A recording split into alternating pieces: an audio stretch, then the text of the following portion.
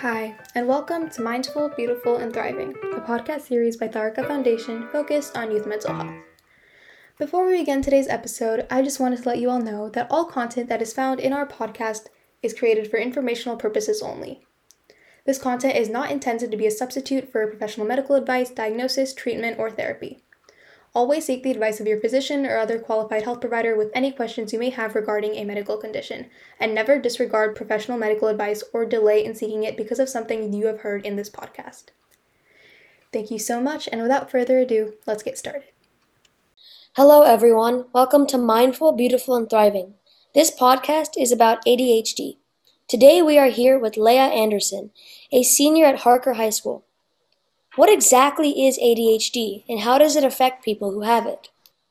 ADHD is also known as attention deficit hyperactivity disorder.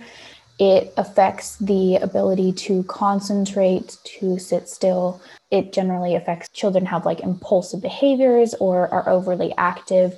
It causes those people to have an inability to sit still for a long period of time or focus on a task for more than probably a few minutes because their mind kind of just switches between things.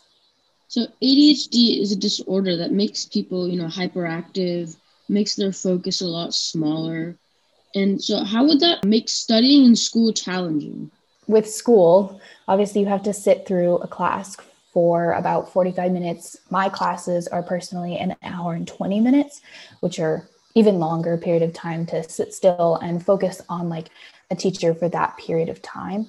And so it definitely affects the ability to sit down and take a test or sit down and study for quiz or a test for a longer period of time, or even during class to not be distracting because you have to move around.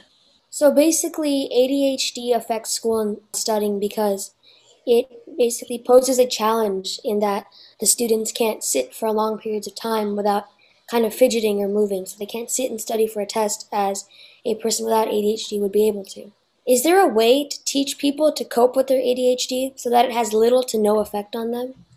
So for me, I've learned mental disorders and stuff like ADHD and depression, the most important thing is definitely coping skills. It's learning how you can learn well. So some people with ADHD can sit for 15 to 20 minutes versus some people with ADHD can only sit for 5 minutes.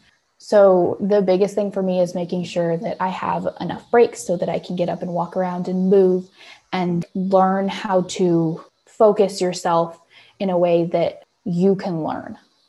Yeah, that's pretty interesting. And a lot of the podcasts we've done before, especially on study skills, management and stuff like that. What you said about ADHD, you have to set times for yourself to, relax. So it helps you boost your focus, and you really need to make time for yourself. And that really goes hand in hand with self-compassion. What help and treatment have you received for ADHD? And has it helped?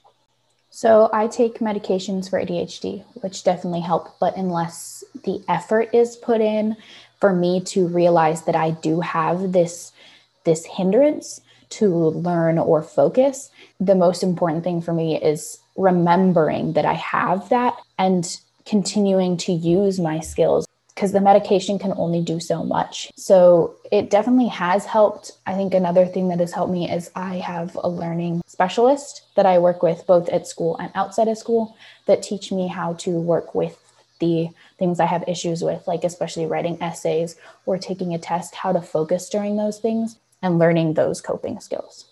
So there are many forms of treatment of ADHD. Like you said, you can do pills or with the help of a social advisor, but none of them work unless you apply those same efforts yourself.